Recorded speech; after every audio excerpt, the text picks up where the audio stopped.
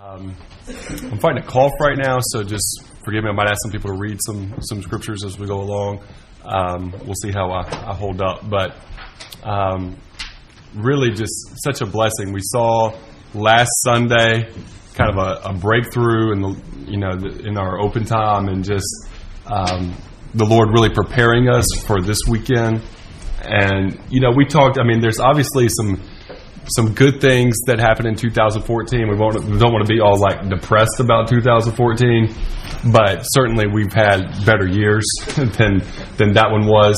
But to see, and so a lot of us, our hearts were just like, Lord, this just isn't cutting it. This is you're worthy of so much more, and so much more of our hearts and our minds and our attention, our focus, and.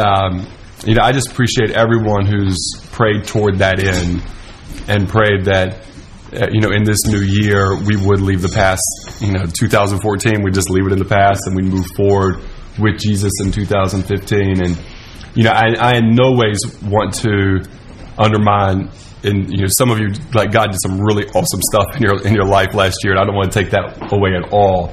But just collectively as a whole church, it wasn't where it should have been.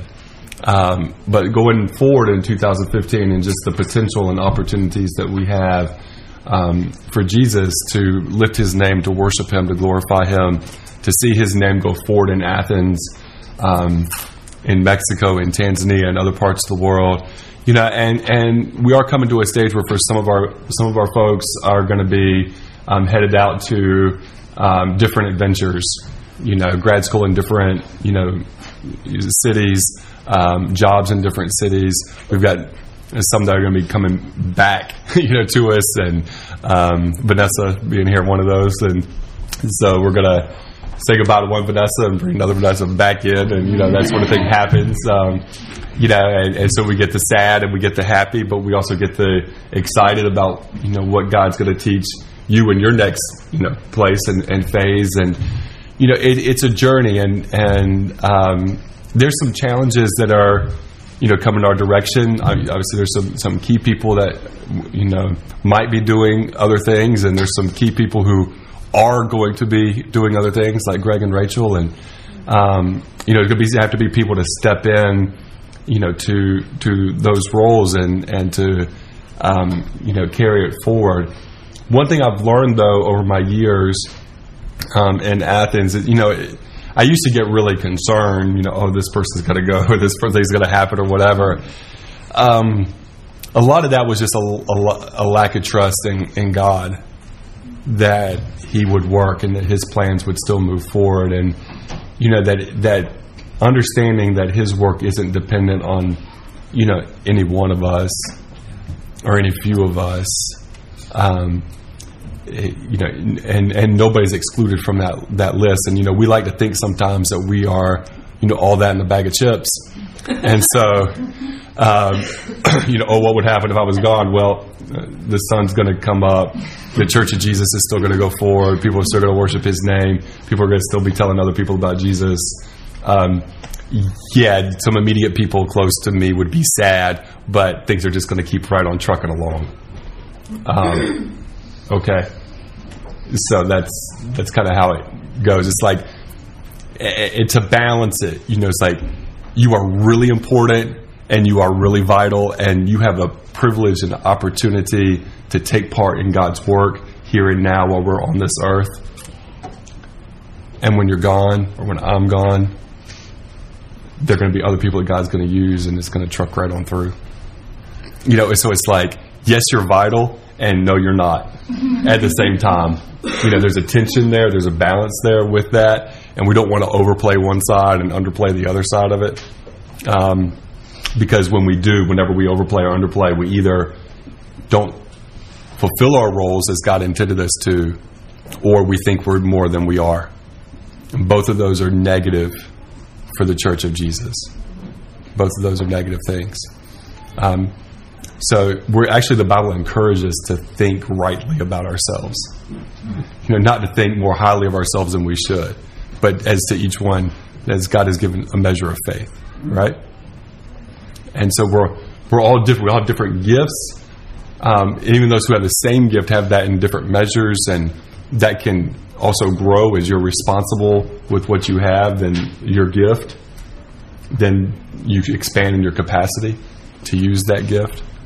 And so whatever God's given you, and we want to use it for Him. But what's the fundamental? What do we come back down to? When we were in Mexico at the camp, we had a series of messages on the justice of God.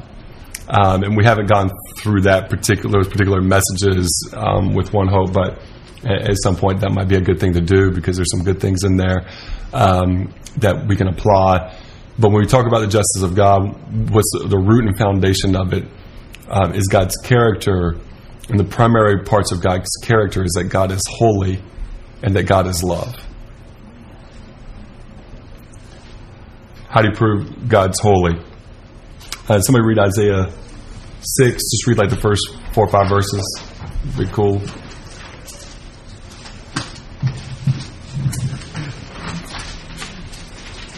Whoever gets there. Go ahead, Peter. You start cranking. Isaiah 6. Yeah, first 4 or 5 verses. Just go to you feel like stop. In the year that King Uzziah died, I saw the Lord, high and exalted, seated on a throne, and the train of his robe filled the temple. Above him were seraphim, each with 6 wings. With 2 wings they covered their faces, with 2 they covered their feet, and with 2 they were flying. And they were calling to one another, Holy, holy, holy is the Lord Almighty. The whole earth is full of His glory. And the sound of their voices, the doorposts and the threshold shook, and the temple was filled with smoke. Woe to me, I cried, I am ruined, for I am a man of unclean lips, and I am among a people of unclean lips. And my eyes have seen the King, the Lord Almighty. Amen. That's good. It's good. Lord is holy. God is holy. And God is love. 1 John 4:8 states that very clearly, but love is part of the essential character of God. For God so loved the world, that most famous verse, most well-known verse in all the Bible. For God so loved the world that He gave His only begotten Son, that whosoever believes in Him will not perish but has everlasting life. For God so loved, and God loves because love is essential to His character, that God is love. And what happens though with people is they either, we have again that whole balance and tension thing we talked about just a minute ago about how we view ourselves. That same thing's true in how we view God. When a person views God as holy but doesn't view anything else about God, it can lead to some distortion about God. And when people view God as love but nothing else about God, and don't think about His holiness but just God as love, that leads to a distortion. When it comes to the issue of salvation, if the focus is strictly God is holy, it ends up in a much narrower view of who's going to be saved. And it can also end up a distortion of how a person is saved. Because then it can be about good works and about being good enough to please a holy God. And the focus is just God is love, then it can be everyone's going to be saved. And it doesn't matter how you live your life, because even if you believe in Him, even if you're a follower of Jesus, it doesn't matter how you live your life, because God is love, and it's all cool. So just do what you want. So we see distortions. But when you have balance and you view that God is holy and then God is love, it makes the gospel make sense. It makes the gospel be the only way that works, that way it plays out practically. Because God is holy means there has to be a punishment for sin, that His holiness demands a reckoning. As a just judge, He cannot just, we think of God as just being, that God could just, with sin, be kind of like, oh, well, that's no big deal, it's done with. But His holiness demands justice. His holiness demands payment. And we couldn't pay it because we're sinful. All have sinned and fallen short of the glory of God. And we couldn't do it. Even the very best of us. And, we can maybe look good compared to the world's worst, right? But compared to a holy God, what does the scripture say? Our righteousness is like filthy rags.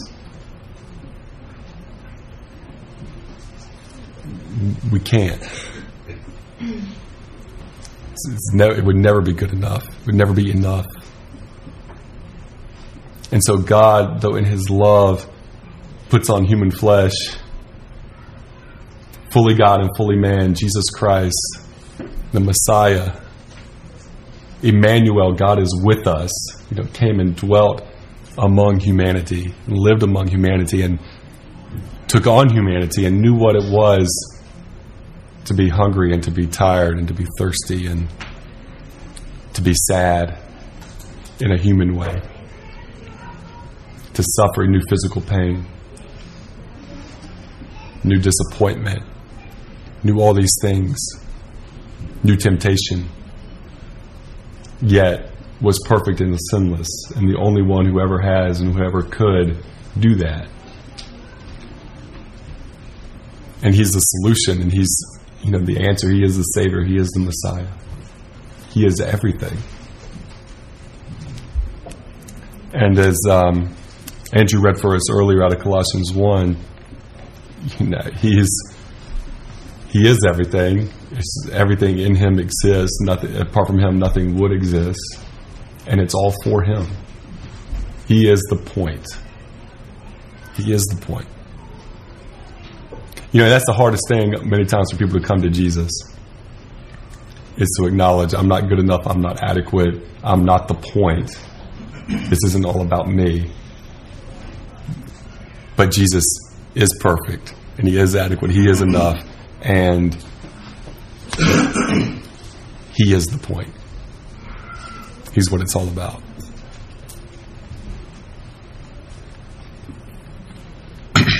So Jesus goes to the cross, and it's God's love for us that puts Jesus on the cross, and it's God's holiness that puts Jesus on the cross. The Father's love and the Father's holiness that put Jesus on the cross for us. So then, we have this invitation that Jesus gives, come and follow me. That belief in Him that is much more than a cognitive agreement with facts, but it's from the deepest part of who we are. Jesus asked that question basically of, do you believe in me? Do you trust me? And so, for those of us who have said yes to that, yes, Jesus, we believe that you are it, and you're the only way, and my sins have separated me from God completely, and Jesus, you are the mediator, and you're it. You're the only way. And we've taken that invitation to follow Him.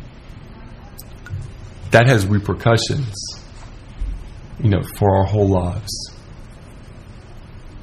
It means that when we believe in Jesus, we're given the Holy Spirit, and we're made part of the church, the whole body of Christ. Everybody who has believed in Jesus and who will believe in Jesus, we're all one family in God.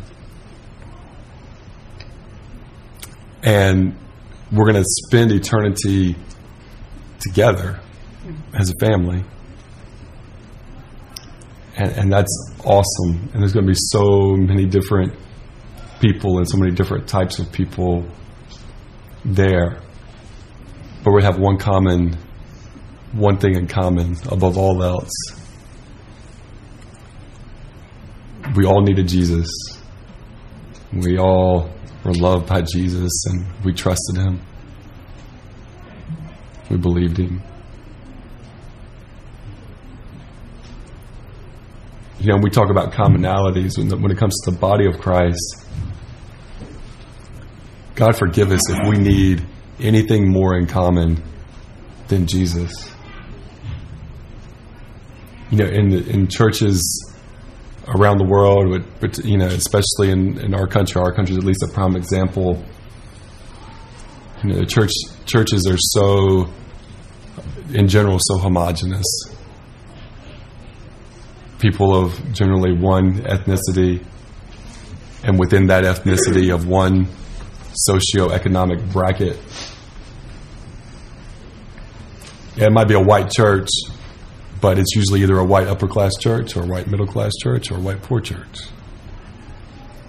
It might be a black church, but it's upper class black church, middle class black church, lower class. Hate those terms, especially the word lower. Same thing in Hispanic churches.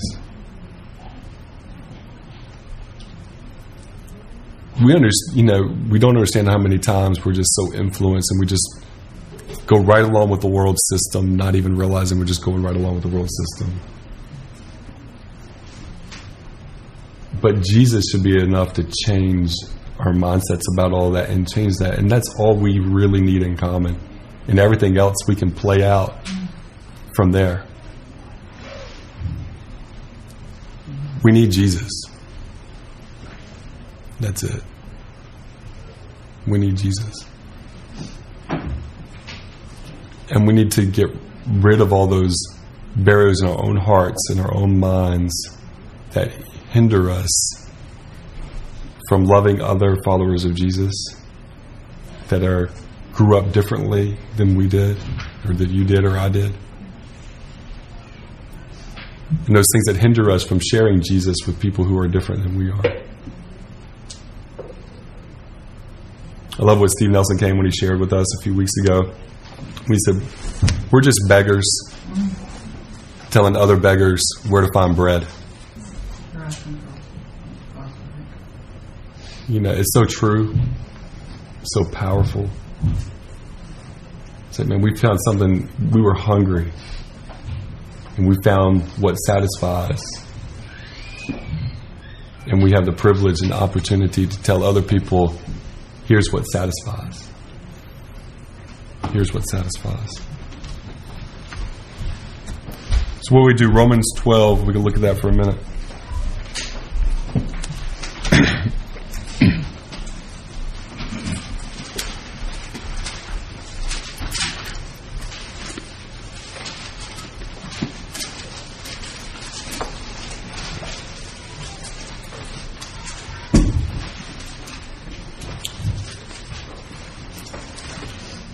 Romans 12, verses 1 and 2. It says, therefore I urge you, brethren, by the mercies of God, to present your bodies a living and holy sacrifice acceptable to God, which is your spiritual service of worship. And do not be conformed to this world, but be transformed by the renewing of your mind, so that you may prove what the will of God is, that which is good and acceptable and perfect.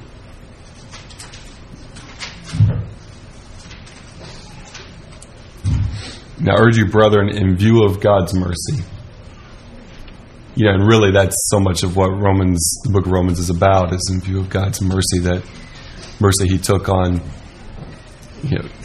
those who had rebelled against Him. But in view of that, present yourselves a living and holy sacrifice, acceptable to God, your spiritual service of worship. Certainly, worship is ascribing worth to or giving worth to, and we certainly worship when we come together and we sing our praises to God and we pray to God and we tell Him how wonderful He is. We tell the truth about God. Think about that. A lot of times worshiping God is telling the truth about God out of a sincere and loving heart. And then that should play out in how we live our lives through the week, that we're still showing God that He's worthy, and how we love the people in our families, and how we love our coworkers, and how we love the people we play sports with or go to class with or whatever else it is that we do. That we show the love of God when we go and get our groceries, and how we treat the cashier. That we show the love of God to the person who is, when you went to eat lunch or dinner, to the person who serves your table or who prepared the food in the back. You know, some restaurants they have where you kind of see the people that are working back there. You ever just go to poke your head back and say, thank you for that meal. I really appreciate it. And just the difference that can make in somebody's day. Because people don't do that. Most people don't do that sort of stuff. They don't take the time and the effort to care about the people around them in just a very small and practical way. You know, you might be part of doing more than just changing somebody's day through something really simple like that. That could lead, you know, how that interaction goes could, you know, lead to changing somebody's life. To saying to somebody, hey, we're going to give thanks for our food. Is there anything we can pray for you for? Do we understand that? I mean, I don't do that nearly enough. Rarely. We understand how much that could just, not just change somebody's day, but change their life. Just so many little things. There's, you know, we so many times are looking for that, like, big, grandiose idea or thing that, you know, we've done this, like, powerful whatever it is that we can grab hold of and say, yeah, we did that for God. But if you could just add up all those little interactions in everyday life, those are leverage for Jesus and really used for Him, for that purpose, for His glory and honor, and to bless and to benefit other people. And you have that over a whole lifetime. It's probably so much more than that big thing that you're waiting for or thinking about or whatever it is. That big vision idea. Hey, maybe God has that for you, and man, praise God for that. But even that big vision idea doesn't happen without the little things, and usually the people who aren't caring about those little things and how they interact with people on a daily basis oftentimes don't get to participate in the big thing vision of God anyway.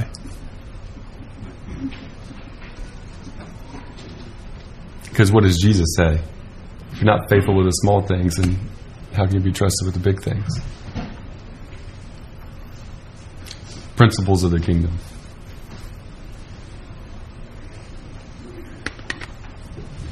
And do not be conformed to this world, but be transformed by the renewing of your mind.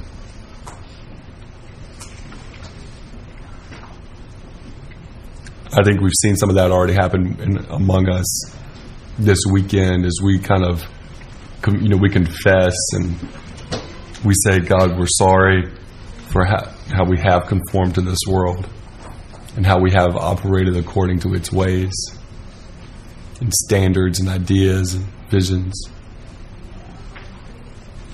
priorities. And we said, Lord, we're sorry for that. But do not be, it's just a command, do not be conformed to this world. And it's just so easy to. And it's so insidious. You know, the enemy's ways are so insidious. They're so, like, just part of everything. And sometimes they're hard for us to identify. Especially when you're in the middle of it. You know, it's easy to look into another culture because you're being outside of it and to identify, hey, those are things that don't please or honor God. Kind of harder in your own personal life, as in your own culture, your own family culture, or your own just way about going about things, to identify the things that don't honor God. You know, being in Mexico, and just give a quick example of that. I found out that the word for, in Spanish, for handcuffs is what? Wives. Esposas. They don't have another word for it. The only word they have in their language for handcuffs is wives. That's why you showed me that one. Yeah, maybe so. But of course. But look at that, and I'm just like, that's evil. That's just awful. That's such an awful mentality. That's just built right in there into the everyday language. It's just an awful mindset and mentality to have. It's evil. It's sinful. But even many followers of Jesus in the culture would never even think about it.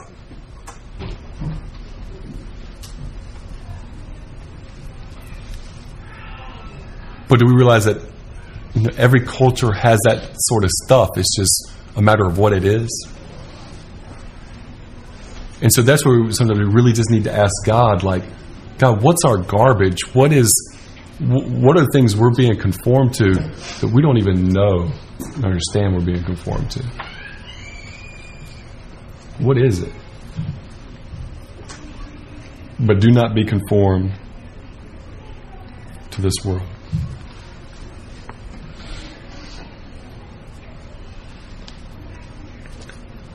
And that John 15, the themes the other elders have taught on over the weekend, and just going back and looking through those and how that ties into the Romans 12, 1 and 2. And we said from the first one, there's a lot on. We have a lot about obedience. We have a lot about loving one another. We have a lot about being willing to suffer, persecution. And all of those lessons were awesome for us. And we see that those are really those strong indicators of how do we not be conformed to the world? Well, first thing, obedience to God. Vanessa, and Eduardo, you're just here, but we already talked about it. Derek brought it up, that phrase that, obedience is God's love language. And just what a powerful concept that is. It's how we show God that we love Him, as we obey Him. We do what He asks us to do in His Word, and then also that direction through the Holy Spirit of what God wants us to do in particular situations, particular decisions. Obedience. Well, for obeying God, then that helps us not be conformed to the world. If we love one another, that certainly helps us not to conform to the world. Because that's contrary, to a lot of the world's ways, but also in that love is truth. In that love is accountability. In that love is, if I'm being loved, that means my brother or sister who sees me in error loves me enough to say, Chet, you're wrong. And that needs to change. And Jesus expects better of you than that. Ooh. It asks the question of how are you doing? No. How are you really doing? How are you and Jesus doing? No. How are you and Jesus really doing? It doesn't take that flippant, I'm cool, and be okay with that as a sufficient answer. Love digs deeper than that and exposes our hearts where we really are.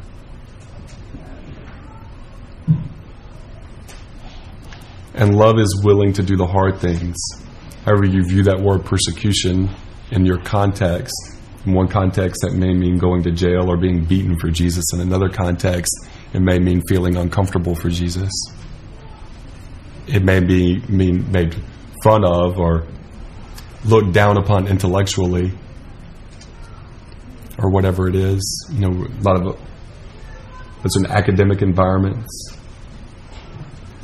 And so faith in Jesus can be viewed as childish and silly.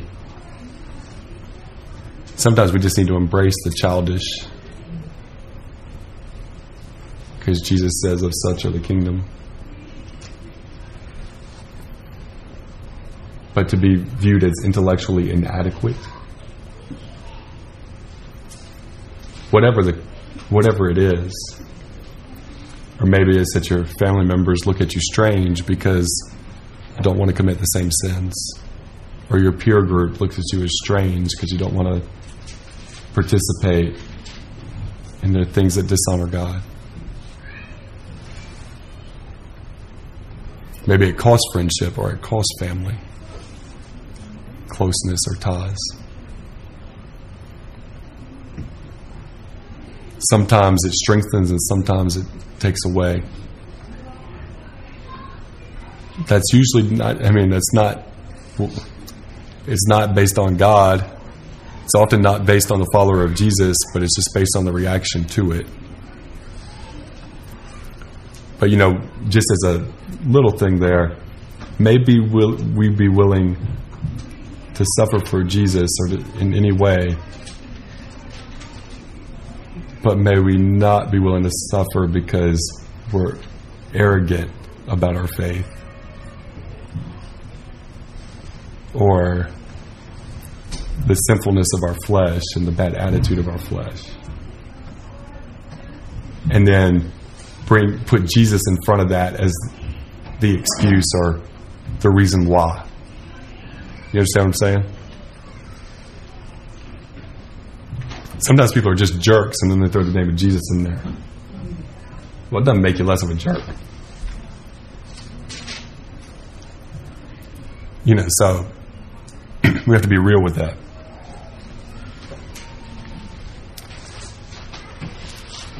But when it comes down to the beautiful blessing, it says, so that you may prove what the will of God is, that which is good and acceptable and perfect.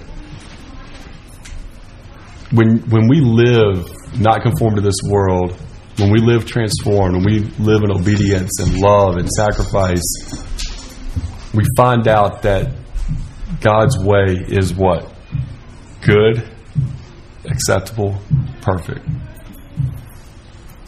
That's what it is.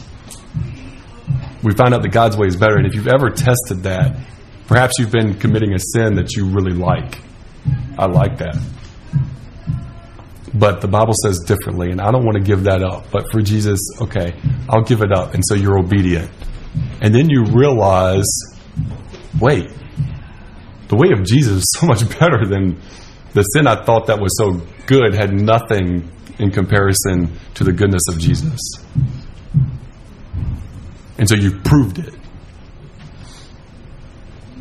You've proved that the will of God. And there, so many times when we talk about the will of God, we talk about like circumstances or like something that happens. But I challenge us to think about the will of God not just in those terms, but to think about the will of God in terms of having character that God approves of.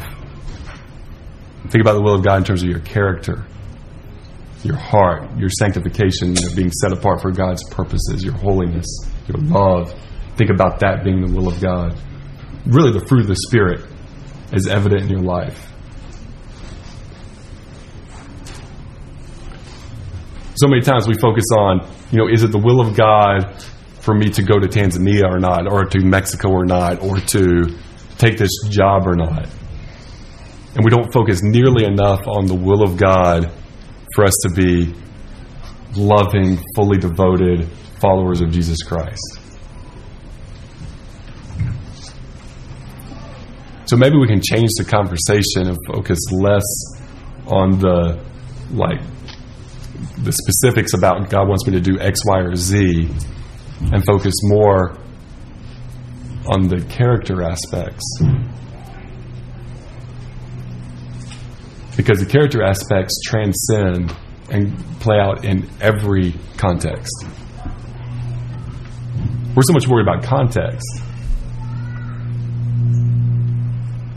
God's more worried about character.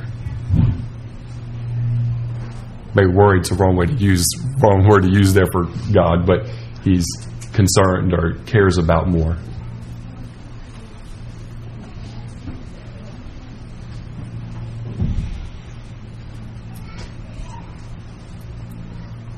When we talk about our church, so many times we're concerned about what we're doing or what we're not doing, what we should do. And we need to care about those things. I mean, we're doing these breakout sessions and we're trying to examine where we need to be better and get better. But as has been brought up, at least in the track that I've been in a number of times, and I believe in the other track as well, it's the first things first, the heart. You can have a great plan for being hospitable to new people, but if you don't love new people, whatever. What's the point? You have a great plan for outreach and sharing Jesus, but if you don't love Jesus and love the people who don't know him yet, then we're like a clanging cymbal. Saying with our mouths that there's bread, and with our hearts, you don't really want that bread anyway.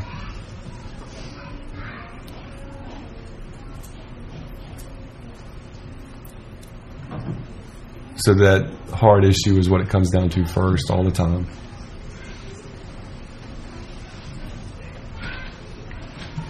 So what does the scripture say? Man looks on the outward appearance, but God looks at the heart. I mean, it's right there for us all the time, and yet we're so often so focused on the outward experience and, outward appearance. And this is proved every Sunday morning around the world as people put on their best clothes and come with their families, and there would be a big argument on the way to the meeting. But hey, when we get in there, everybody smile, say hello, and look like you got it together. Because looking like you have it together is so much more important than actually being authentic or real about where you are with Jesus and actually becoming together, whole in Christ. Think about that. How absurd that is. That looking like you have it all together is more important than actually getting things together with Jesus. It's like, so many things are just, I'm not even talking about what's just called culturally church that has nothing to do with Jesus. I'm talking about believers. People who claim, we love Jesus, we believe in Jesus, we follow Jesus. I'm talking about that group of people. The authentic. And even in that, how much is there of looking like we have it together is more important than actually the process of becoming more like Christ. And that's just insanity. And then everybody's shocked because these people got a divorce. Man, they look so happy every Sunday. All together. They were there together all the time. Nothing real there. Just playing a game. And we have to say, that's just garbage, and we don't want to have anything to do with that. Because there has to be some authenticity, and man, we saw some of that last night as people were sharing in their testimonies. We'll have more time today for that. But just to read that again, I urge you, brethren, brothers and sisters, by the mercies of God, to present your bodies a living and holy sacrifice, acceptable to God, which is your spiritual service of worship. And do not be conformed to this world, but be transformed by the renewing of your mind, so that you may prove what the will of God is, that which is good and acceptable and perfect.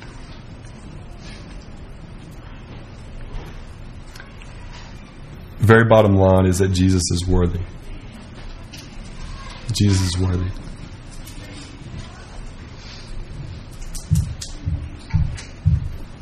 We know that theologically. We know that that's the right Bible answer, right? If we say, hey, what's most important in your life? Like, is Jesus worthy of your life? Is Jesus worthy of our church? I mean, we all know the right answer. Yes. Yes, we know the right answer. But to live it in your home, among your friends, at your place of work, on the basketball court, wherever it is for you, to live it, that's a completely different deal. As a church, it's easy for us to sing it and say it and agree with it when we come together on a Sunday morning at our house fellowship. But do we mean it in the impact we're making on our community? On the UGA campus or in the poor sections of town or in our places of influence?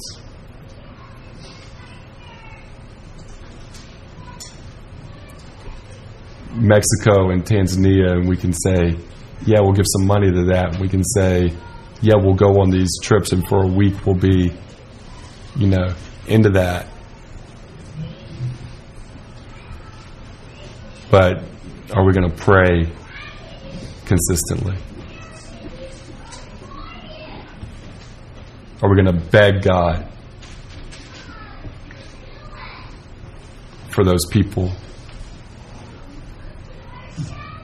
to work mightily and powerfully? Are we going to beg God?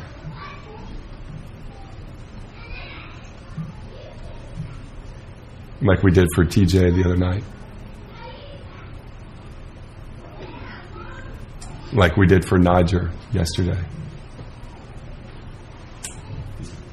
Are we going to do that consistently?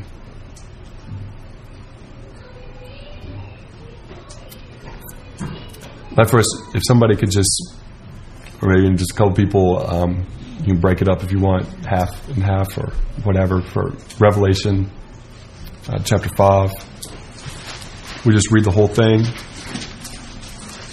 And then, like for one person to give thanks for the bread, we'll pass that and take it. Another person to give thanks for the cup, we'll pass it and take it. And we'll sing a song and then go from there.